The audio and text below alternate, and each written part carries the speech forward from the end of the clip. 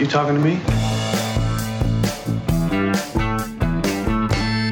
We are chock full of Oscar contenders at the movie theater this week, just like we've been anticipating that time of year. Tis the season. That's right. Welcome.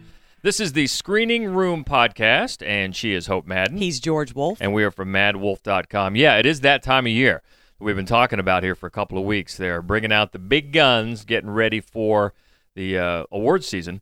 And that means some of them, when they open, are just opened in New York and L.A. Right. Just so they can get qualified. Exactly. But I think this week, most of the ones, the three big ones we have, are all wide release, which is good because we've got some quality. Two really good ones and one not too bad. So, but probably not an Oscar contender. Not an Oscar contender, but still, it's got some chuckles. And you can probably guess that one, and we'll get to it. But we'll start off with a definite Oscar contender, one of the best of the year, and it's called Manchester by the Sea. I don't understand. Which part are you having trouble with? Well, I can't be his guardian. Well, your brother provided for your nephew's upkeep. I think the idea was that you would relocate. Relocate to where? Well, if you Here? look, it was my impression that you'd spent a lot of time here. Hi, sweetheart. I'm just a backup. Lee, nobody can appreciate what you've been through. And if you really feel you can't take this on, that's your right. You don't want to be my guardian? That's fine with me. Not that. It's just the logistics. All my friends are here. I got 2 girlfriends, and I'm in a band. You're a janitor in Quincy. What the hell do you care where you live? Yeah, this is just the third feature for writer-director Kenneth Lonergan.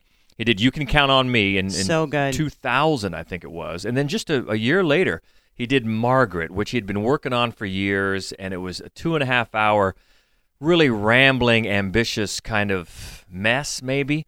So now he's back with his third feature, and it's such a confident, subtle, realistic way of storytelling. He really is in control with what he wants to do here. And even though it's a movie that is steeped in sadness and grief, it's also very hopeful and very funny, which is strange. But he's always one step ahead of where you think he's going with the scenes. It tells the story of a guy named Lee, who's played by Casey Affleck, who is tremendous. That's your surefire nomination right there. Surefire. He is so good. And he's a loner, moody, works as a janitor, just lives in a one-room apartment in suburban Boston. And there's something going on here. There's a backstory, but Lonergan takes his sweet time, and good for him, in telling you what it is. Lee gets a call that his older brother, has passed away, so he has to go to Manchester to take care of some family business, and he quickly finds out that his brother, unbeknownst to him, his brother has stated in his will that he wants Lee to be the guardian of his brother's 16-year-old son, which Lee seems he's surprised by, and he doesn't really seem interested in. So again, you get the idea. There's some serious family backstory going on here. And then the story, the narrative, jumps back and forth in time. It jumps around in points of view, and slowly the questions get filled in. And one of the biggest ones concerns Lee's ex-wife, Randy, who doesn't get a lot of screen time, but she's played by Michelle Williams, and oh my, so good. She's always so good. She's always good. And I don't want to give away anything, but one of the things toward the end of the movie, there's a scene between the two of them speaking about things they haven't spoken about in a long time, and it is one of the best acted scenes I've seen in years. It will just rip your heart out. Now, maybe some people don't want to go to the movies to get your heart ripped out, but it's so good. So good. And really the whole ensemble. Kyle Chandler, there's the young boy who plays the nephew, Lucas Hedges, I believe is his name. Hasn't done a lot of starring roles, but this is a real breakout performance. I really wouldn't be surprised. He might get some consideration for a best supporting actor nod, depending on how crowded that field is. Sometimes the supporting can be crowded, but he's great. And the relationship that he has with his uncle, and how they can go from being angry to some brittle affection to tenderness to just biting humor back and forth with some of the smart aleck things that a teenager would say, because he's got his cool teenage rock band going on in the garage. It just seems so real, all of it. The performances, the writing, it seems so real. And even though it deals with these really sad themes, in the end, it's very hopeful about maybe breaking a family cycle of emotional isolation and how you can persevere in the face of the worst that life can throw at you. Mm-hmm. And I just can't recommend it any more highly. It's definitely one of the best movies I've seen this year, best written and directed, and certainly best acted. It's called Manchester by the Sea. And again, some people don't like those types of heavy sadness and grief at the movies. And I suppose I understand that. But if you just want to see a well-made movie from start to finish, that, again, in the end, is hopeful. And does have humor in it. It does have humor in it, a surprising amount, because dealing with the themes that this movie deals with, and then you catch yourself. I saw it in just a small crowd of just critics and heard myself laugh out loud. I'm like, wow, this isn't really the kind of the movie that you laugh at. But it's like you say, it's very realistic. Life is like that. Yes. Even at a funeral, there are moments of levity. Yeah. It's how people deal with grief. And especially with a 16-year-old boy. Right, exactly. And who's dealing with the loss of his dad, yes, but he's also got 16-year-old boy things on his mind. And it's so realistic that way and subtle in its themes, and it hits you with some heavy stuff, don't get me wrong. But boy, it's worthwhile. It really is worthwhile. It's so well done. And that is Manchester by the Sea, one of the big Oscar contenders. I expect at least a few nominations for this one. I'll be disappointed if it doesn't. And another one that's been on the radar, and also I think Oscar contending for some performances in this movie all across the board, because like Manchester, it's got a great ensemble. And this is the second feature for fashion designer turned filmmaker Tom Ford, and it's called Nocturnal Animals. You know that you were my first crush. You were my first crush, too. When you love someone, you have to be careful with it. You might never get it again. My ex-husband used to call me a nocturnal animal. I didn't know you had an ex-husband. Did you love him? I did something horrible to him. I left him in a brutal way. What are we gonna do? It's a question of how serious you are about seeing justice done. Amy Adams, who's having a stellar year, having Boy, just come off Arrival. She's having a great year. Well, she's always good, too. She is always good. She's always good. And she turns it around. This is a very, very different performance than the sci-fi movie that came out a few weeks ago. And she plays Susan, and she plays her 20 years apart, and she does a great job of doing that. So when we open, we see Susan as a successful gallery owner. Actually, it is one of the weirdest film openings you are ever going to see, because we open at an exhibition, and what an exhibition it is! Key word, exhibition. Yeah. There's some exhibitionism going on. Wow, it's crazy. It really is startling. But fascinating. And then you can see that she's unhappy in her life. She's unhappy in her marriage. She's very isolated. And she receives a package in the mail, and it's the novel that's about to be published and was written by her first husband, Edward, who's played beautifully by Jake Gyllenhaal. We flash back periodically. And the novel is called Nocturnal Animals. Yes. So it's the story within the story where the movie gets its title. And we flash back periodically to the two of them 20 years earlier, in the beginning of their courtship, very, very nurturing and romantic. But I would say at least half of the screen time, if not more, is spent as she's reading this novel. The novel comes to life on the screen. And it's fascinating the way the aesthetic changes, because in the real world of the film, it's just saturated colors, very highly stylized, almost it's really to an excessive degree, intentionally, no doubt. It's almost futuristic. Right. Yeah. But then when they go to take you into this novel, it's set in West Texas. It's just this dusty, chaotic mess, and a man and his wife and teenage daughter, the man also played by Jake Gyllenhaal, they're forced off the road by three ne'er-do-wells, outside cell range, and terrible things happen. And it's interesting that the wife in the story, the acted out story of the book, is played by Isla Fisher, Who looks so much like Amy Adams. And that's important because, the themes that run throughout this film, I mean, it's very, very important, actually, that not only do you see Edward himself as the character inside his novel, but you see a wife that looks so much like his real wife. Yeah, because it's funny that over the years, people have made jokes about how much they look like each other. Well, it's funny. Isla Fisher and Amy Adams, and now it serves a real narrative purpose. It's funny, in looking for images to use for the review for this, MattWolf.com, by the way. I saw so many mistagged pictures of Isla Fisher. It would say Amy Adams, Nocturnal Animals. I'm like, no. But it's not. It's far from for fun here. It's for a real purpose, like you said. A very real purpose. And not only do the themes cut across from the novel inside the movie to the outer shell of the movie, but Tom Ford's way with imagery is unbelievable. And there will be these startling artistic shots, just a moment, a freeze, and then you'll see it paralleled back in Susan's life, which again is very important because as she's reading the novel, she's reading into it that she had a very big influence, and it's just fascinating the way he does it. The film itself is pulpy, noir-esque, and again it's so overtly overtly stylized that you definitely get the sense that it's done intentionally.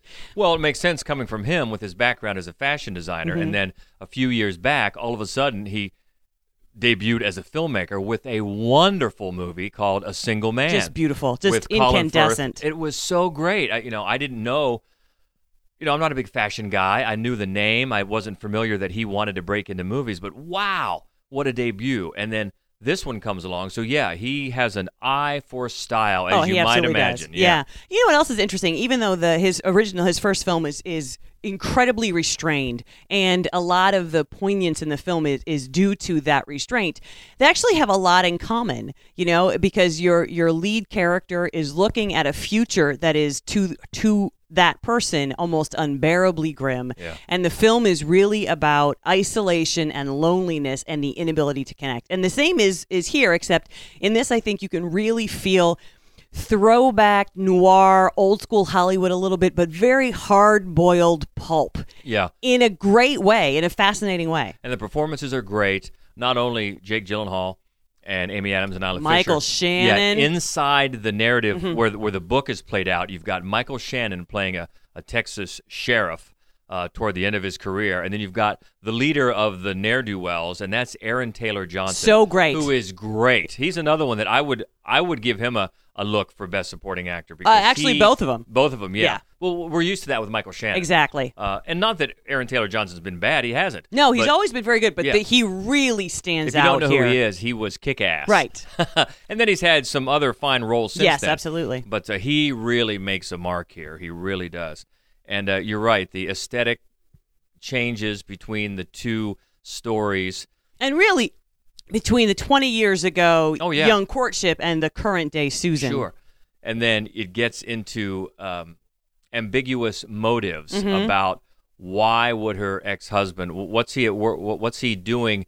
He's got more in his mind than just giving her the manuscript for feedback. And you're wondering how that's going to play out. So it's really, really well done. Very, like you said, pulpy, noir. I don't think it's quite as good as A Single Man, Tom Ford's first movie.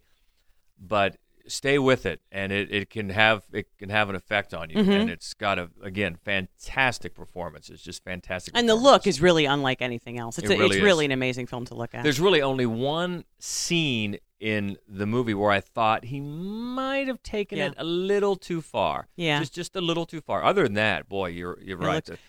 For me, there are like 2 or 3 moments of sort of comic action reaction that felt really out of place to me in the overall film. Okay. I don't know. I mean, there's just enough faults here and there.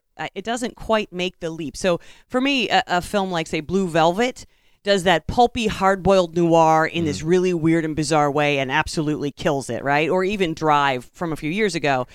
And I think that this doesn't quite make it to that level, doesn't quite transcend the genres that it's working in, but it's still, it's especially because of the performance, it's just an amazing film to watch. And really, when you think about it, blending those three those three different stories, those Sure. three elements with the different looks is hard. Oh, yeah. And he's not a very experienced filmmaker, No. at least for features that I'm aware of. So I still think he's onto something. Absolutely. And really has a talent and certainly an eye for it. So, yeah, real pulpy thriller, so well done, is Nocturnal Animals. And so that's the two that we think might have some Oscar nominations. The third one, not really, but you know what? I got some laughs out of it, and it's Office Christmas Party. It's Christmas. We should celebrate, they said. Just a little get-together for the employees. Have a few drinks. Blow off a little steam. Nothing crazy. If you are going to have intercourse tonight, please do not do it on company property. Go into the Rite Aid parking lot. We're talking Rite Aid, baby, make it all night.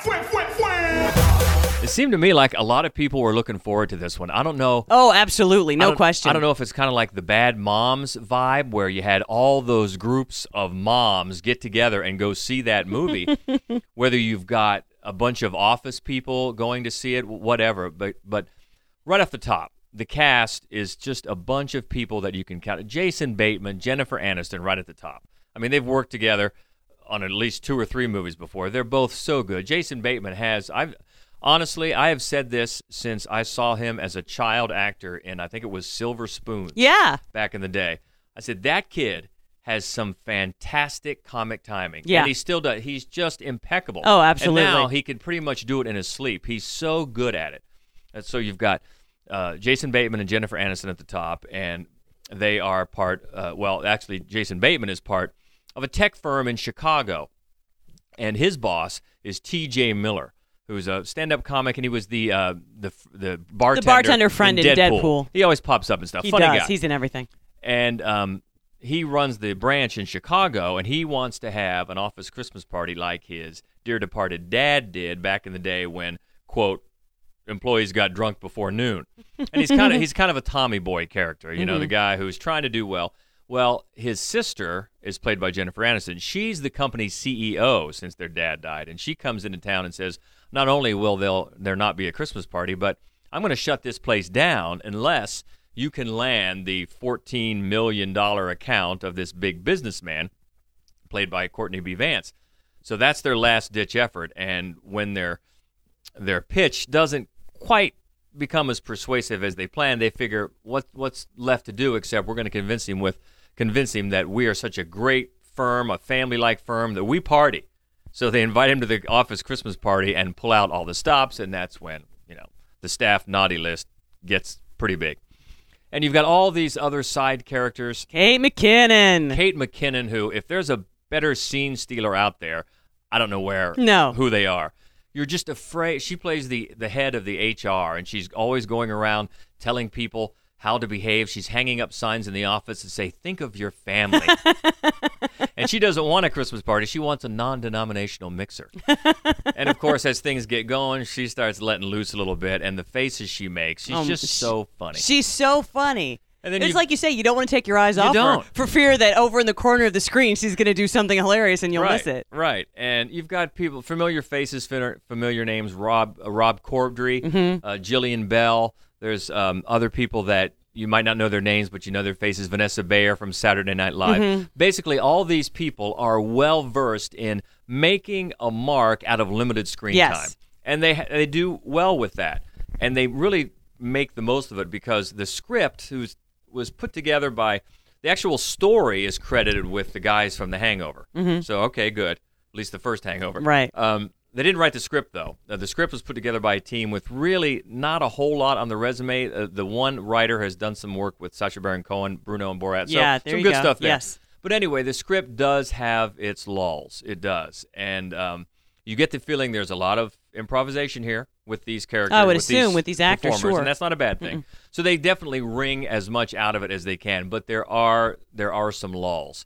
So it's not up to the level of, say, Horrible Bosses with Jason Bateman, Jennifer Aniston. It's not there. That's solid, really funny from start to finish, but it's got some decent laughs. So yeah, no Oscar nominations for Office Christmas Party, but it's one of those where yes, it's funny, but with this group of people, you're just expecting maybe it should have been a little funnier. Sure. Yeah. But still solid. So those are the three main wide release movies this week. But what? I'm not sure. Is anything opening next week, George? I've seen a couple of trailers for Star Wars Rogue One. What? So we'll look forward to that next week. Is anything opening Collateral up against that? Beauty, actually. Oh. So Will Smith, am I wrong? Every Christmas he puts out a schmaltz fest. If you smell something, it's Oscar bait. Yeah. He's trying every year. He tries every year. And this one, you don't want to have too many assumptions, but just looking at the trailer, it looks like an incredibly manipulative Oscar ploy. Yeah. So hopefully not. Right. Hopefully Helen not. Mirren is in it, and so at least we That's can great. look forward to that. Exactly. I'm never unhappy to see Helen Mirren. So we'll I see. want to grow up to be Helen Mirren. Don't we all? Right. So those are the two big ones. I'm really surprised anything is opening opposite Rogue One. Well, you remember last year, it was that Tina Fey movie, Sisters. and it tanked because nobody saw it because And it was everybody pretty saw Star funny. Wars. It was kind of on the order of Office Christmas Party. About half of it was really funny. Those are the two next week, but do we have on video? Oh, we have the latest Jason Bourne. Jason Bourne. Jason Bourne came out this week. Born This Way. And I thought it was solid. I mean, it's a solid franchise. Went when back to he's Paul in it. Greengrass. Back to Paul Greengrass. And both. So bring the same star back, same director back of the top ones. Yeah. And I thought it had two, I know one in particular, very, very effective action sequence. And Paul Greengrass can do that. So I thought, not great, but another solid entry in the franchise. And I think they're going to continue with Matt Damon. I think Interesting. For at least one more. I think that's what I read, but don't quote me on that. But yeah, it was a pretty solid effort, I thought. Another smaller one that comes out is called Don't Think Twice. It's got a great ensemble. It is Mike Birbiglia, the comic. He put it together, and it's just sort of an ode to improv. Performers. They live in New York. Most of them are trying to get on Saturday Night Live. That's not what they call it, but that's clearly what it is. So there's a lot of internal inside stuff. And some of the things that I found fascinating, it's just the way these people, they work on their improv all the time. Like in regular conversations at the grocery store, on a road trip. And it's just so natural the way they do it. It's funny, but it's not always funny. It's more interesting and touching and insidery and fascinating in that way. So it's not exactly a laugh riot you might expect it to be, but it's funny and it's really insightful.